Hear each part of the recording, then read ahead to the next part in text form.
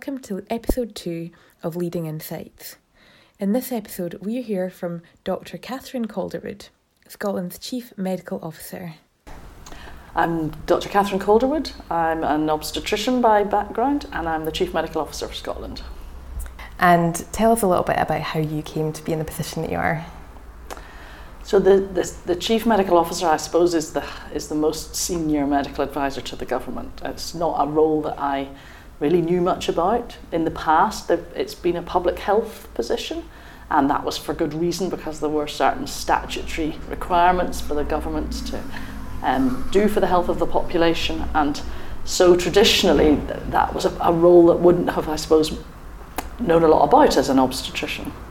But we were at a time of really good change actually in obstetrics, when we were starting to introduce a lot more scanning and a lot more prominence of women's healthcare, particularly maternity care. And I was an obstetrician working in Edinburgh, and I was delivering some of the screening and some of the changes that the government policy had decided, which was very good. But what I was realising, probably subconsciously, that the way we were being advised to deliver some of these changes didn't make sense to me as the obstetrician, having to actually scan the pregnant woman, speak to her, talk about the screening. So for some reason I was looking in the BMJ jobs pages on a Sunday night and looked at the public health section. Why did I do that?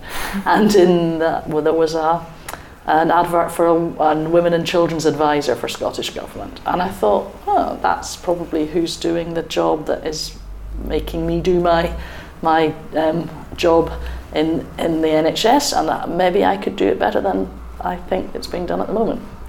Possibly a high-risk strategy. I told that story at my interview and they gave me the job. They did apparently interview other people, and so that was 2 days a week, and I continued on labour ward and doing my high-risk antenatal clinics and working away, but 2 days a week I was in government. And I thought at that time that was probably going to be enough and fine, and I really enjoyed that combination, and I always envisaged I would just go back to what I was, which I still am, I suppose, an obstetrician. And another job came up within the government because somebody left and then somebody else moved away, and I ended up with much broader than women and children's. I did some surgery, advice for surgery and advice for screening and advice much wider than being my own technical knowledge. And I find that actually I quite liked it, and I could apply a lot of what I was talking about. I didn't need to be the expert. And I then got a job in NHS England, which was it had just started. NHS England was a new concept, and they wanted a maternity and women's health advisor.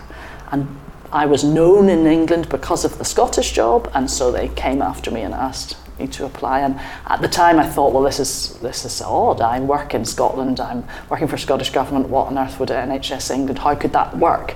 And I was interviewed and got that job, and they asked me actually in that interview, what are you going to say if it's the Scottish Government and the UK Government, NHS England, and they say, how can you be advising both governments? And I said, well, the women and babies are the same, and I will be giving the same clinical advice regardless of the politics. Mm-hmm. Which made all the interviewers laugh, and was obviously the right answer, because it was very, looking back, I was 2 days a week in Scotland and 2 days a week in England most weeks. Some weeks it was different, and I was going to Westminster one day and Holyrood the next day, and that was really interesting. But again, I still thought that would be me. I would do that for a while and be a clinician again full time, and then the CMO job came up, and I was encouraged to apply, but sort of thought, well, let's just put my hat in the ring and not. I really didn't think that would be a job I would get. There'd never been a woman. I'm perhaps not as senior in years as previous CMOs, and therefore I didn't think that was a realistic opportunity. But it turned out that it was, and so I was offered the job, and that was 4.5 years ago. Did you ever perceive that there was like a glass ceiling to break through? In my medical career as an obstetrician, no, definitely not. I think I was really well supported. I had a really good clinical director. I worked less than full time when my children were younger. I think I had brilliant support. It was no discrimination made between male and female obstetricians, trainees, and that was a really supportive environment. I don't know whether that's because that's obstetrics, so it's quite a... The glass ceiling wasn't an issue, so perhaps my attitude was therefore that why would I not apply to be the CMO? Why would the fact that there had never been a woman before put me off? I didn't see myself as anything other than an ambitious doctor who had the skill set possibly to do it. So it's very interesting though that particularly at the time initially when I was appointed, there were some questions interestingly put to me by people who, when they met me, shook my hand and said, "Congratulations, I was surprised that you were appointed." And I looked them straight in the eye and said, "What exactly was it about my appointment that surprised you?" It was very odd that they were never absolutely able to articulate it out loud. So that I faced quite a lot of that in just little snippets. Met somebody I still remember in the street who again did the same, shook my hand and made some pseudo complimentary but actually slightly cynical about, well, we'll see how you get on type attitude. So maybe that external attitude, I think there was concern, which I had thought through actually before the interview, that when they usually had somebody who'd perhaps been a doctor for 30 years or approaching the latter part of their career, and I was not that person. And actually the reality is that once, I hope, once people have seen my role and seen me in my role, those sort of slightly cynical and sceptical attitudes completely disappeared. I then have found, I suppose once I started to be the CMO and produce some visible, was visible and was somebody that was going out and talking to people, that actually that was, they thought, oh, well, she's credible, and those thoughts of what would it be like disappeared. I wondered whether I should my actual interview story, but you can just think about whether you want to put this go on, out. tell it, yeah. So one of the interviewers said, "So what are all the doctors going to make of you? After all, you are just a slip of a girl."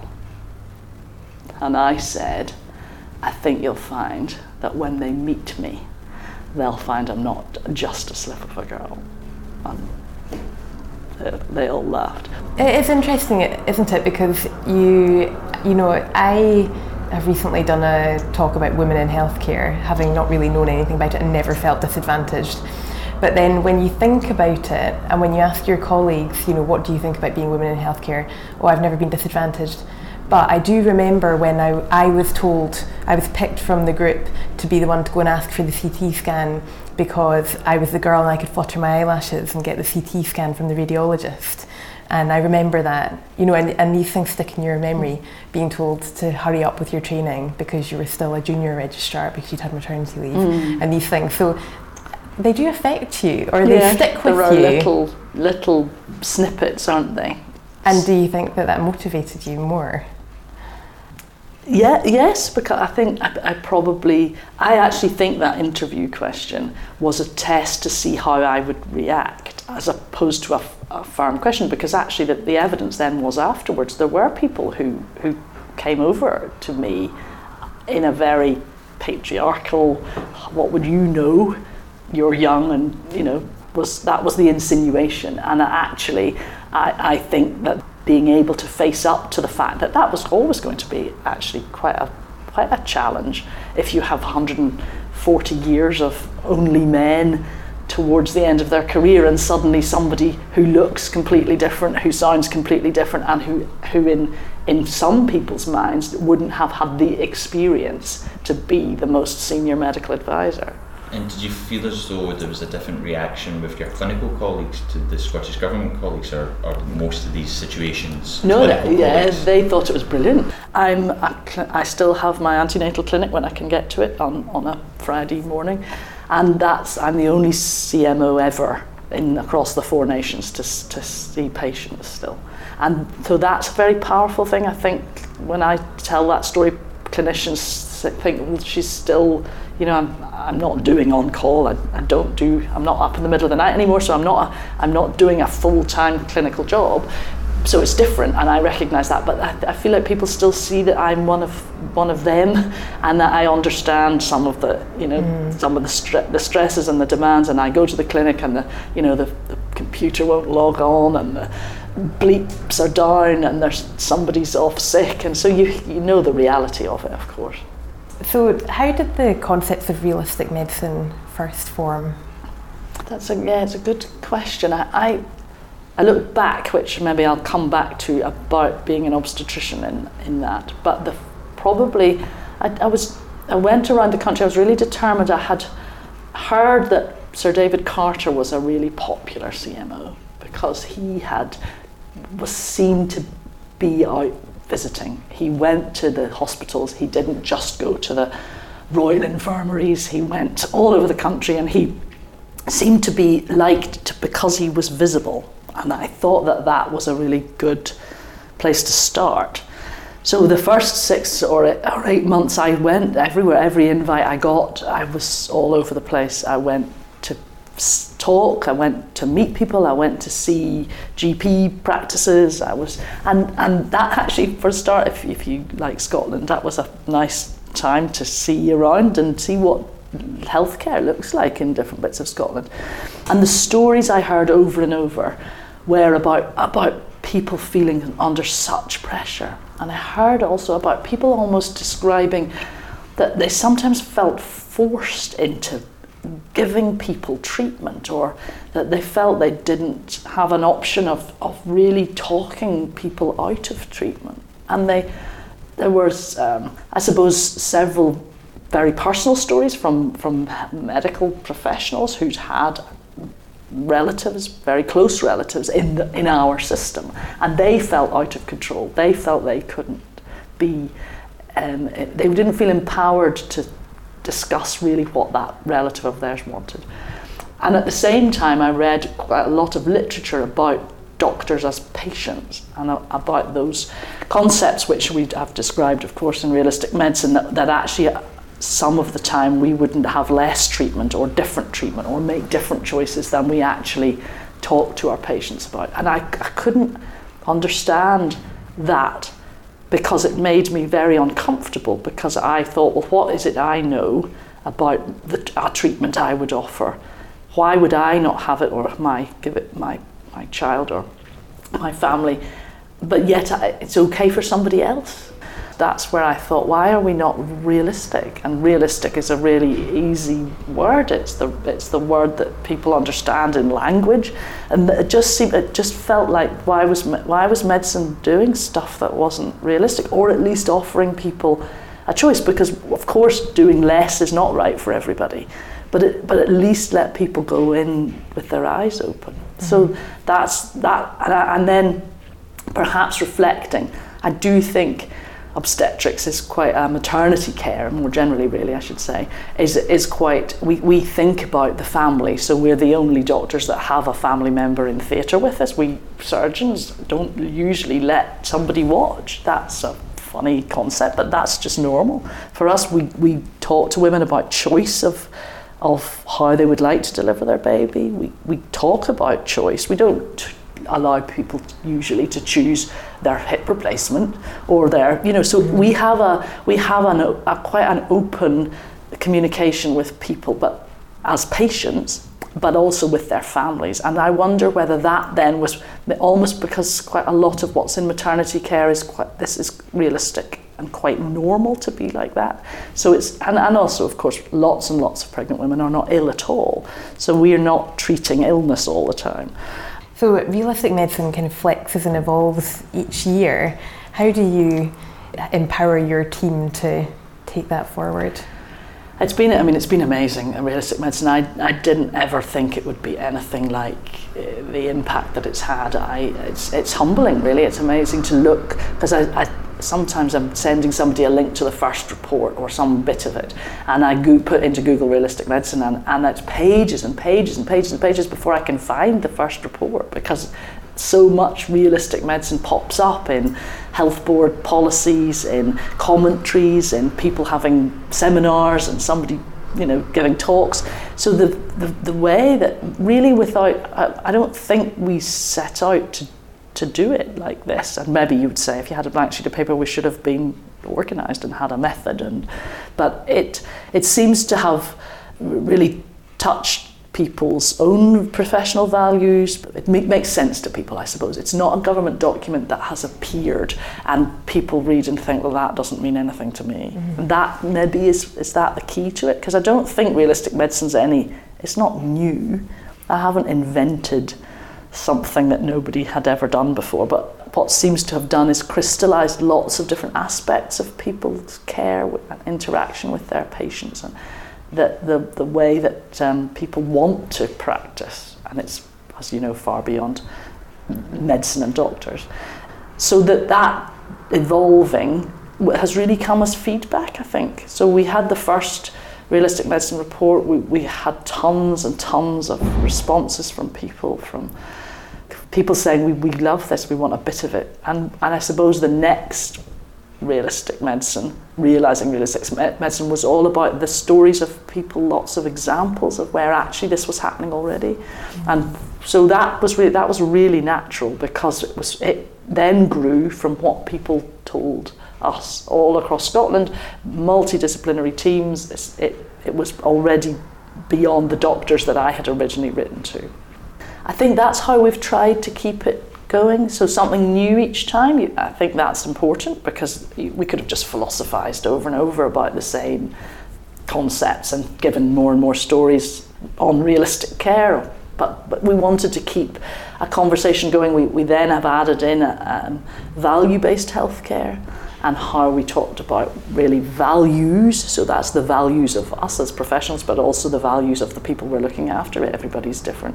And then the value, as in value for public money, value-based healthcare, where we must look after public money, but we also have to provide a service. And there are tensions, and there's a whole training that we have introduced for people across Scotland to really have people formally trained in value-based healthcare, and including our colleagues in finance, which I think we believe has not been done anywhere else in the world, to have clinicians and finance experts from the same organisations working together to I suppose this is a really strong tension. There isn't all the money in the world.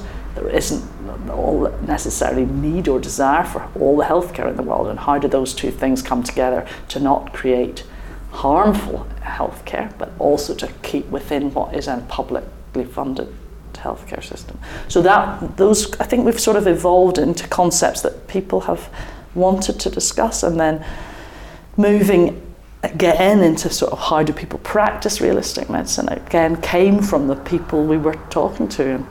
Realistic medicine champions in each health boards doing realistic medicine projects, and I think just keeping the conversation going that then started to introduce the valuing our workforce, as well as that conversation about us as healthcare professionals of whatever type, and the patients and the public. But what about us as people? Well, we were not, I suppose, right back. The doctors I talked to, and at that stage it was mostly doctors, because that's where it started. They were feeling that the pressure on them meant they weren't as able to give good care, and so then what was it about them being cared for that needed to change? And I think we've woven that into the last two reports, because if you haven't got staff who are looked after, staff who feel valued, and staff who then are able to care, they will not give good care for the people they're looking after. You can't drag on resources. Burnt out people don't give good care.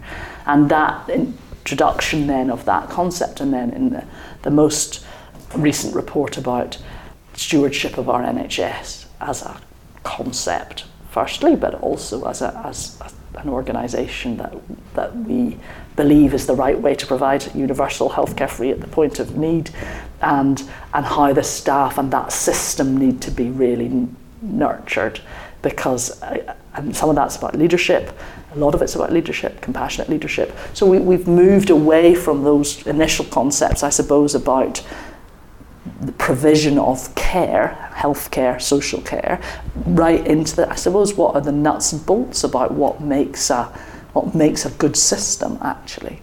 And that engagement of the people, engagement of the workforce, and that stewardship of the NHS, the organisation we're in, and the leadership and the drawing of the cogs, is that actually each cog can't move without moving another one, and if one of them is jammed, the others can't work out. Actually, I find suddenly during this, I'm telling you something I've never really thought that it is before, but that's what it seems to have evolved. So you talk about a lot of the pressure on our workforce. You must have a lot of pressure on you. How do you look after yourself? So if you don't tell my orthopaedic surgeon, because running is a good place to make up talks if you haven't got any slides in your head. And so I try to do some kind of rather feeble exercise of some sort, because I think that clears my head. I think I get a lot of support from my family, and the kids don't let you really get away with too much other than lightening up a bit, do they? I suppose the sport friends are funny because they just don't listen. You know, there's no CMO there. There's just the people that know you and make fun of you and sort of say, I saw you on TV, what on earth were you doing with your eyebrows? And so you don't take yourself too seriously, and that's a really good thing. Yeah. So if you could have a conversation with yourself at the start of your career, is there any advice that you would want to give? That's a very good question. I think that if I looked back, there were various points in my career journey where I didn't do what I had set out to do. So I took a lot of I was very influenced by my first house job in Glasgow Royal Infirmary, where I had a fantastic cardiologist consultant and a fantastic gastroenterology consultant, and I wanted to be a medic, and I really actually wanted to be a cardiologist, and I did lots that I could do, and I wasn't successful. I did quite a lot of general medicine, and I didn't end up then getting into a number to get a training job to do that as a career. And I changed because, in fact, partly there had been pregnant women I had seen as the medic, and the obstetrics had always appealed to me as the junior, but of course you don't do that when you qualify. You do your house jobs, that was medicine and surgery, and off I went into medicine. I kind of forgot that I'd enjoyed obstetrics, and so obstetrics sort of opened itself up as an option. So having thought I would be a cardiologist, I wasn't, and then became an obstetrician, and realised that at the time I thought I was stuck. What was I doing? Why was I changing? Why didn't I stick at one thing? And in fact, if you look then to what I've just told you about realistic medicine, actually I'm not sure if I hadn't been an obstetrician that I would ever have ended up in the government, and I would ever have ended up CMO, and maybe I'd never have written realistic medicine. So what I would tell my younger self is that I don't think that something where you had planned it and either it doesn't work out or there's a change, never think that is anything other than an opportunity and that door opening, rather than something that you think regret. And in fact, you can probably, particularly in a career in medicine, a career in healthcare, there are so many opportunities. So I would say to my younger self, look at the plan doesn't work out, make another plan. And don't think that suddenly means that you're not going to either be happy or successful just because what you thought you were going to be happy doing isn't where you've ended up. So take the opportunity rather than regretting the change or the disappointment.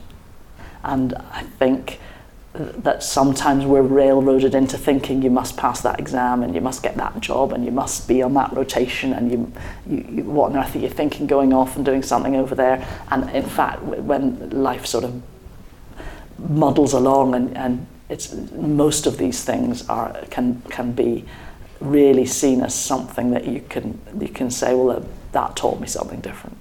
I suppose another piece of that, thinking you had a plain, a straightforward path, is the piece about having children and work-life balance, or as I would rather call it, life-work balance. Why would you put work first? And that for both women and men, actually that family life is really important. And I think that people say, how could you possibly have 3 children and do that job that you do, and how could you possibly combine them? And of course, you mustn't think that a particular choice or lifestyle choice or taking time off is a hindrance, or I couldn't possibly have children and do that, because in fact you end up limiting yourself with that. And if we look also at particularly Scandinavian countries who've had these sort of very good gender equality and very good maternity and paternity leave for years, they then have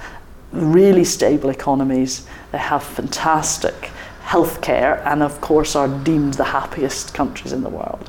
I think we limit ourselves by saying I couldn't do it, but actually society should be giving us much more permission, if you like, and enabling it. And in fact, that's good for the country. So all of the thoughts of somebody on some kind of career track, if medicine or our jobs in the NHS are putting restrictions on that to me is a bad thing. Anybody will learn from another pathway. And even like doing the clinical leadership fellow just gives you that year of stepping out, which people are scared to do. They feel like they need to be in the pipeline and get through as quickly as they can to become a consultant for 40 years. Yeah. When you don't have the same opportunities, you've got so many opportunities as a trainee, which you can grab. And I think that I've even advised when some of the SCELFs were coming in and saying, I keep doing my on-call and and I'm saying, no, step away. Just that you have tons of time to be over there, to be in that treadmill. Just take the year, enjoy it.